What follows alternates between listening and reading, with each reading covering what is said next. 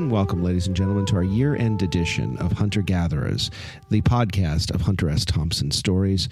I'm Christopher Tidmore in our historic studios in New Orleans' Magazine Street, and joining us from Maine is our host, Mr. Curtis Robinson. And Curtis, today, as we do this, our end of the year, sort of what 1972 taught us, and Fear and Loathing in the Champagne Trail 72, it is kind of a signature date here in the 29th of December, because that was the day that Hale Boggs was declared dead from being lost over Alaska.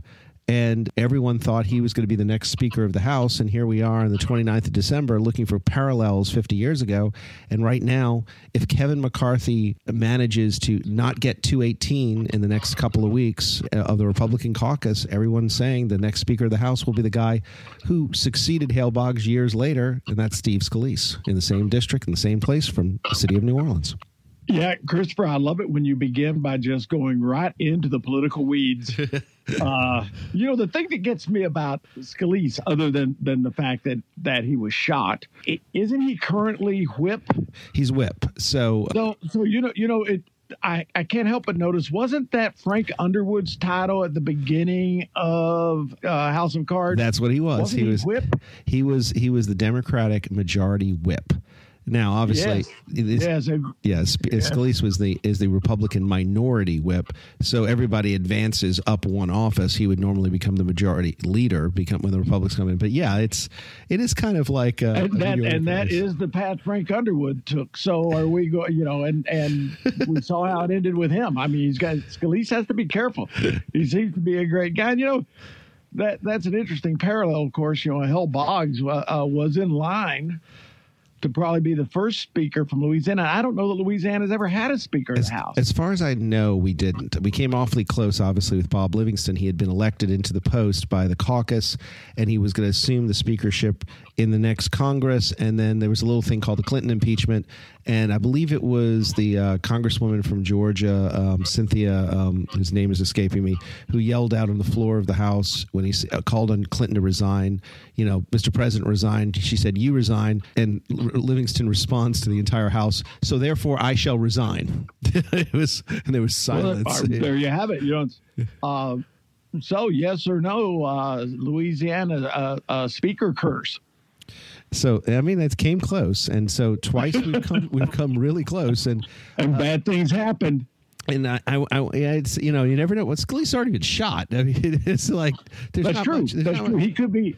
It could be that Scalise is pre-disastered. Yeah, he was. And if they take up potential domestic terrorism threats against politicians, he would be. He would be pretty. I mean, wasn't he literally playing softball when he got shot? He was. So he was on the congressional softball team. And what's interesting about this, and it kind of says Hale Boggs had a lot of friends on the other side of the aisle. In fact, one of Hale Boggs' best friends was a guy by the name of Jerry Ford. So let's just really play this whole circle all the way. Hale Boggs had always said, "Hey, Jerry, you're going to be president one day," and Jerry said, "All I want to be is speaker." So that was going on. The part of this, Hale Boggs was someone who everyone said was going to be the first Southern Speaker of the House since Sam Rayburn. And it looked like it was going to happen. It was coming in. You had McCormick there. And honestly, his death on a fundraising trip with Democratic Congressman Mark Beglich cleared the way for a Massachusetts young congressman, protege of John McCormick, the Speaker, to move up, named Tip O'Neill. Wow. History in the making, and avoid small planes, right? Avoid small planes and Alaskan wilderness. I've done that, and it's been pretty scary when I've flown over there. But but how else are you going to move around Alaska? It's too big for roads. Well, there are no roads. You cannot. Well, there you go. So there it is. It's until they come up with the drones that'll take the flying taxis to take us around. I guess we'll have to live with the small planes. Yeah, but I thought it was kind of interesting that on the 29th of December, we had this coming on, and it's kind of that connection because this has been a year as we've gone through Fear and Loathing on the Campaign Trail 72, where the parallels from George Wallace to Trump to everything that's been going on have been so permeant that to end the year this way is kind of an appropriate full circle. Well, yeah, you get the feel. It's kind of eerie. You don't, does history repeat itself, or who was it that said no, but it rhymes? It rhymes. Yeah. You kind of have that feeling, and and everything. I've got to say, at the end of the year, everything's been a Hunter story. You know, the notable sports deaths of the year will, of course, include Franco Harris, the famous Steeler and the person who caught the ball on what's called the Immaculate Reception. Oh, that's great play. But it reminded me immediately, of course, of a Hunter story, as so many things do. But it was the story is, I'm going to say it's early 70s. It wasn't 72. It was 1973. I'm pretty sure it was 73. And the story was that Hunter was in San Francisco at Jan Winter's house. And he met who would become I think an underappreciated figure in the Gonzo world, John Walsh, who would be at ESPN. But John Walsh was coming to be editor, I think managing editor of Rolling Stone at the time. And he and Hunter met there to bond over football. And they immediately set up this sort of de facto fantasy league where Hunter got the left side of the TV screen, the light colored jerseys, I think the even numbers, and the Caucasian players. Whereas Mr. Walsh got it was a different time. Yeah, I mean, you couldn't do that today. The dark jerseys, the odd numbers, and the non-Caucasians. And it came to pass, whatever the rules were, the scoring was that the deciding factor was a touchdown. And I've also heard this story told that it was actually just a bet on the next player to score. But it came to pass that score was by Franco Harris. Really? Franco Harris is considered, I think he's the first African-American to be a most valuable player of a Super Bowl. But he's also the first Italian-American to be MVP in the Super Bowl. So Hunter argued that since Franco Harris was Italian, he would go with the Caucasian group. And you can imagine this was a hideous thing. And then into the room and into this story walked none other than George Plimpton. Really? The famous author of Paper Lion, who Walsh and Hunter immediately agreed that he was the only person on the planet both of them would agree on to officiate and make a decision. Well, it turned out that Mr. Plimpton, who I would meet years and years later, of course, he went on some sort of, and people who remember it or who were there, he apparently went on some sort of massive rant about the stupidity of the whole thing, recessive genes, and then came down, I think, citing perhaps federal regulations from something in the Civil War era, God help us. Good Lord, that sounds like Plimpton. that Italian, A, is a nationality, not a race, and B, Franco Harris was black for purposes of this. And I'm sure it was African-American at the time, but he was definitely not Caucasian for purposes of this wager. And at that point, the narratives deviate. Some people say Hunter stole the car. Other people say that Jan Winter loaned him the car. But anyway, Hunter left. Not only did he leave in a bit of, by almost any telling, a stream of profanities, but he liberated a bottle of wild turkey. And he would say, I've missed a key part of this story because the wager was for a bottle of wild turkey, which was Hunter's drink of choice at that time. So he not only left, he took the wild turkey with him. And I'm not really sure. Walsh must have gotten over it because, of course, he went on to a career at ESPN, and Walsh was the cornerstone of Hunter's last writing column.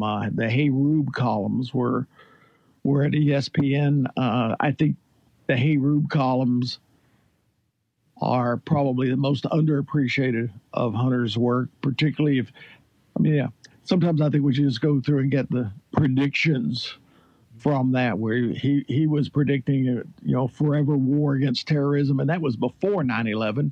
It's some of his best writing. I agree that the book can be uneven, only because parts of it are brilliant and parts of it are just really good. You know, it kind of reminds you of someone asked Conrad after he wrote A Heart of Darkness. They said, well, it's been 10 years and you've not written anything better than that yet. And he's like, well, yeah, but neither has anyone else. Which is, I love that. You know, that's the quote unquote. Yeah, I have it. I wish that were a Hemingway quote. It would have been a great Hemingway quote. But anyway, that's too many quotes are attributed to Hemingway. That it's like Churchill. You know, Hemingway said, no, he didn't actually say this. It's just everybody thinks Hemingway said this. The actual quotes are wonderful, but they're not quite as. Well, you know, there's a meme going viral now. That's a derivative of what I think is a Churchill quote. You would probably know this immediately, being a Churchill scholar. Is that, and I forget the Republican from New York who's called it one lie after another. His resume. Oh, was George wrong. Soros, George Santos. George Santos. Well, George Soros would be a different thing, but George Santos. Yeah.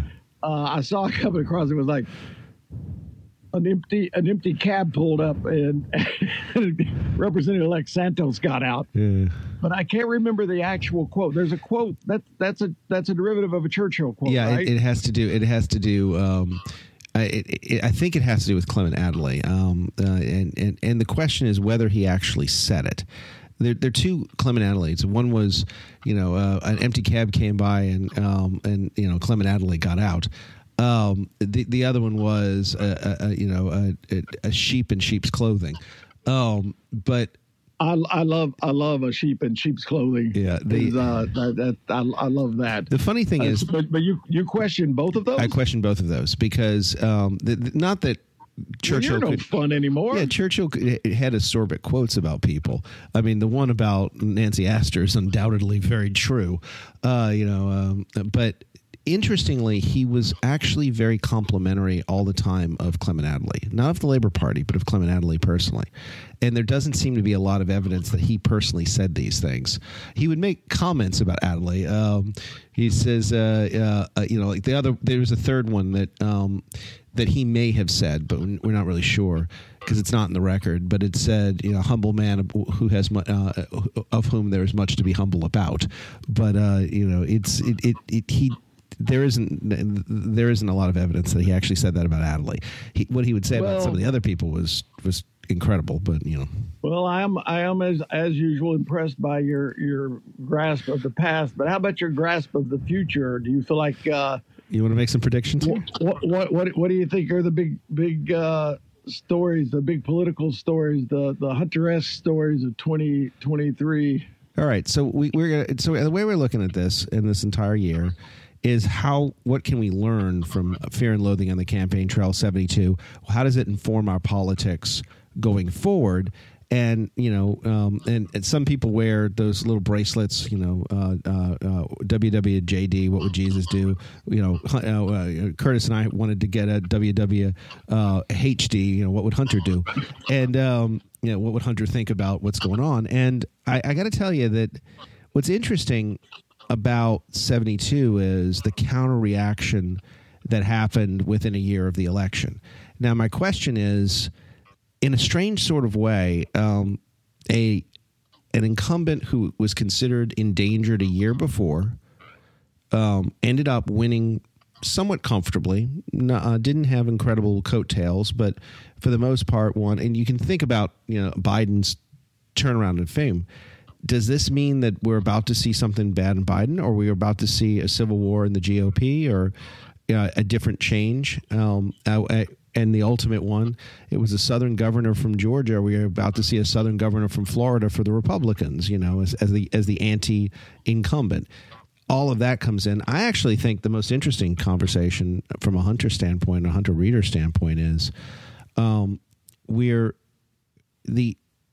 a big supporter of helping the Ukrainians. I've been to Ukraine. I've seen how hard these people are fighting. But it's interesting to see the counter reaction about the war that's starting to happen on the right. You know, this is to paraphrase another, you know, rival of Winston Churchill. This is a war in a faraway place of which we know very little. The question is, Are we starting to see a Vietnam kind of post-reaction? Are we going to kind of see, having supported this war, are they going to walk away? What is going to happen? Some have said that was Afghanistan was the resemblance to Vietnam in this situation. Maybe it's Ukraine. I don't know. We'll find out if America's going to make a U-turn on that. That's what I think. There's a danger of that happening. I'm not predicting it, but I am saying that we're going to start seeing. Here's what I think is happening. Inflation in 1972 was about 8%, just like it is today. We were in good economic times, but about to enter a recession. And the 1970s, we were finding a situation where oil prices were starting to rise on an aggregate because of world things. So the question is, are we predicting stagflation coming back, which started to come in the second term of Nixon, A. Ford, and then manifested ultimately in the term of Carter. Obviously, the Fed is doing a lot more and trying to keep interest rates, raising interest rates and fighting this. But maybe the prediction is the economic conditions of what's going on very seriously resemble 1973 and on. Yeah, and when you look at things politically, it's unsettling in a way that the most conservative government probably in at least my lifetime of Israel, Netanyahu is forming a government this very week, and he's doing so. I think he's actually under criminal indictment. He is. And I don't know what, okay, make of that what you will going forward. He was under criminal indictment, and the voters clearly elected him anyway, which is interesting. And some of them took that. I don't know enough about his situation to know what's going on here, but clearly, as things are shaping up now, anyone that thought Biden might not run, and I think I was one of the ones who thought he might not. When he moved the early primary to South Carolina, I think that was engineering. That's a badass way to announce you're running, right? It's like I'll get back to you later, but until then, I'm changing the playing field to benefit me, and I just thought it was, I thought that was just a badass political hardball move. It was power on the. And New Hampshire, by the way, has vowed to battle that. But they're going to find out, I believe, that the Democratic Party is a private organization. They will find that out. But the interesting thing is New Hampshire, it is a fluke that the Republicans didn't win the New Hampshire Senate race. It's just because they had a candidate that was not, under any other circumstances, they would have won. New Hampshire's a funny state. We've thought of it as trending Democratic, but there's been a counter reaction. I mean, you live right next door to it. You've seen some of the same trends in Maine, but this could actually affect. New Hampshire is very temperamental about this sort of thing. So, we'll see how it plays. Maine is like Vermont and New Hampshire had a baby, a great big huge baby. I defy it, and it serves us well politically. It serves Maine well. We have an independent, and we have an independent who ran as an independent and was elected as an independent. He did not run as a Democrat and switch over like some other independent I know of in New England. But he ran as an independent. He was elected as an independent, but he caucuses with the Democrats, and which allows him to join with Senator Collins, and I imagine they're not above good cop, bad cop. So I think every state should probably do it. That way you have someone in the room with both the caucuses. I mean, people were critical of Kristen Sinema, and I'm going to offer a comparison that what Kristen Sinema did is very similar to what Jacob Javits of New York did in 1972, which is sort of separate herself from the party. But at the same time, you're still caucusing, you're still voting with the party, and you got the influence for your state in every possible permutation. I mean, she saved the Democratic budget by coming up with a compromise that lost 87-10, but it allowed the moderates to vote to keep Title 42 in place without it being part of the Republican proposal, which lost the Mike Lee's proposal, which lost 50 to 47 or something like that. So my point being that, the independent, it was really in the 1970s you started to see the major independents of the 20th century kind of come about. And it never really lost it. In fact, a little guy moves to Burlington, Vermont around that time, if I'm not mistaken, name of Bernie Sanders, and decides to run for mayor. Yes. So, it's the ultimate example. No matter the thing, the swing vote is the deciding vote. It's like coaches will try to tell you the last second shot did not win the game. It was the total effort, but we know the last second shot won the game. That's part of the fun of it. So it's like the last second vote wins the game, at least as far as we're concerned. I think the thing to remember about next year is what passes these days for an off year for elections. So people who really want to get things done will surrender themselves to the hellfire that will be 2024. And there's going to be a rush to see what you can get through. A lot of stuff came through on the the appropriations bill, and that had a lot to, that brought a lot through with it. Mm-hmm. And I think but by the end of Q1, and it's going to be administrative year. It's going to be a lot of presidential declarations, executive orders, that kind of thing. And I just see it as a year of absolute turmoil that gets pushed into the administration of things, including things like immigration. I mean, how are you going to deal with immigration? Certainly comprehensive immigration is not going to come through. It's going to be the issue of the year. Well, and this, to me, I mean, we're not going to say comprehensive immigration reform, but the question I have is there's one reform that could theoretically pass if the parties decide to be a little bipartisan, and that's DACA reform in exchange for Title 42. That basically, the Dreamers get their position certified and Title 42.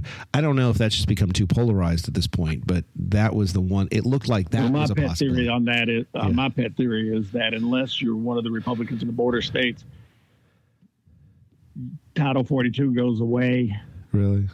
The Democrats are the dog that caught the car, because as I understand it, it'll be streaming through. And the thing I think people don't get about immigration is asylum seekers are different. Asylum seekers come in and ask for asylum. They don't try to sneak in and sneak by everybody. They come in, walk up to the authorities and say, "I'm seeking asylum," and we have a hearing, but the thing is that those hearings are backed up by the tens of thousands, and now it takes 5 years for that hearing to take place. So I'll see you in 5 years. I got to go. I got a cousin in Ohio. And that's the whole thing, that you never basically get the hearing. And some of the asylum seekers were already hearing it with Title 42, or just sneaking into the country. I'll tell you a little trivia piece. Do you know where most of the asylum amnesty hearings occur for those that cross from Texas? Immigration court would be the chicken answer, because I haven't known. Where the prime immigration court is that covers all of the Texas border. I'm guessing, since it's New Orleans. It's not. It's even more obscure. It's Oakdale, Louisiana.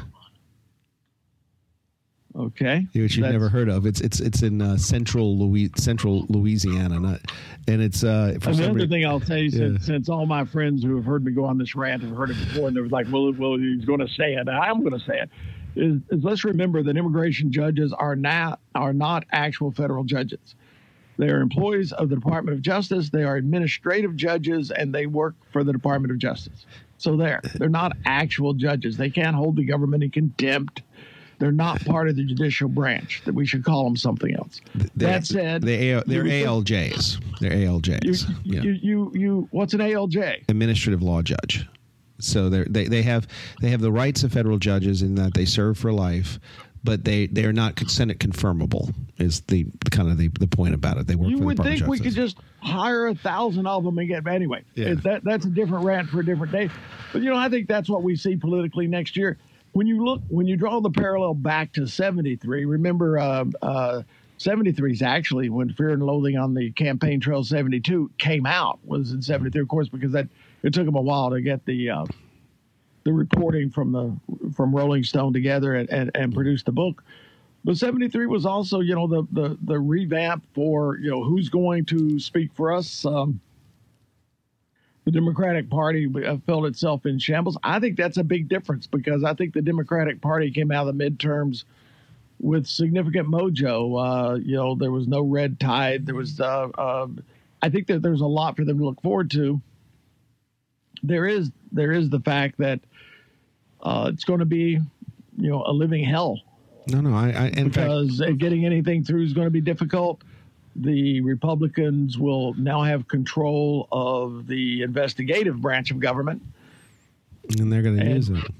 Oh, they're going to use it. You can bet everybody's got their list. And I think that I think Hunter would say, the going is getting weird, and it'll be fun to see what weirdos turn pro. I will tell you that Hunter wrote a lot about where he thought George Wallace would go in 76, in 72, where he thinks 4 years later, and yet pretty much Wallace is going to collapse before 76. He's not going to be the Democratic candidate. He's not going to be an American independent. There's not going to be a third party candidate. And maybe that the lesson of Fear and Loathing in 72 is everyone thought Trump was sure to be the nominee, and now it's not very long thereafter that people are basically saying, no, it's going to be somebody else. It may just be this other Southern governor, that kind of thing. I find it fascinating beyond belief because I am someone who doesn't think any other Republican has a ghost of a chance against Trump in the Republican primary. I think not. I think it's down to the evangelicals, which was core of Wallace's support, and I think they're starting to turn away. But we'll see. I mean, it comes through. No one knows what's going to happen. I will point out that if you had taken bets on every Washington reporter in 1972 who the Democratic nominee would be, I don't think Jimmy Carter would have even gotten on the list, much less Jimmy Carter might have still been selling baubles at that point. Yeah, I'm not sure, but a point well taken. And we finished a year of Hunter stories, and now we shift gears into, we'll pass for an off year. And I think that we will probably make the first episode of next year sort of our I was going to say our prediction episode, but maybe we move on, and maybe we'll have some information about Mr. Scalise by then. I think it would be kind of interesting to see where this is going. And we're also going to be getting back to our more conventional hunter stories this year, ladies and gentlemen, our hunter-gatherer stories through the years of people who have wonderful hunter stories. That's going to be coming back in the podcast. And before we leave, I have to say there's one other thing hearkening back to 73, just right after the new year. And that was the last time that Tulane University went to a major bowl game. They've been to bowl games since then, but they went to what's called the Blue Bonnet Bowl. And now they're going to the Cotton Bowl. They had a couple minor bowl appearances, but this is the first major bowl appearance they've had in 50 years. So kind of. And since we all know that New Orleans is completely linked to the mechanics of the universe, we should always pay attention to that kind of thing. That sort of thing. It's just a little personal thing because I'm going to be at the Cotton Bowl on the 2nd, so I'll put that. Speaking of that, I will see you next year, Curtis Robinson. Well, it's been a good one, and despite evidence to the contrary, I think it's going to be a great year politically and otherwise. We pray that. As long as Russia keeps those nukes in the holster, we'll be fine. And that does it, ladies and gentlemen, for this edition of Hunter Gatherers, the Hunter S. Thompson stories, in our year looking at Fear and Loathing on the Campaign Trail 1972. And don't worry, we're going to keep kind of this on an infrequent basis, looking as we go from 72 to 24 in the presidential election. But we're also going to be going back to some of the conventional Hunter stories in the next couple of years. On behalf of Curtis Robinson, yours truly, Christopher Tidmore. We'll see you next year.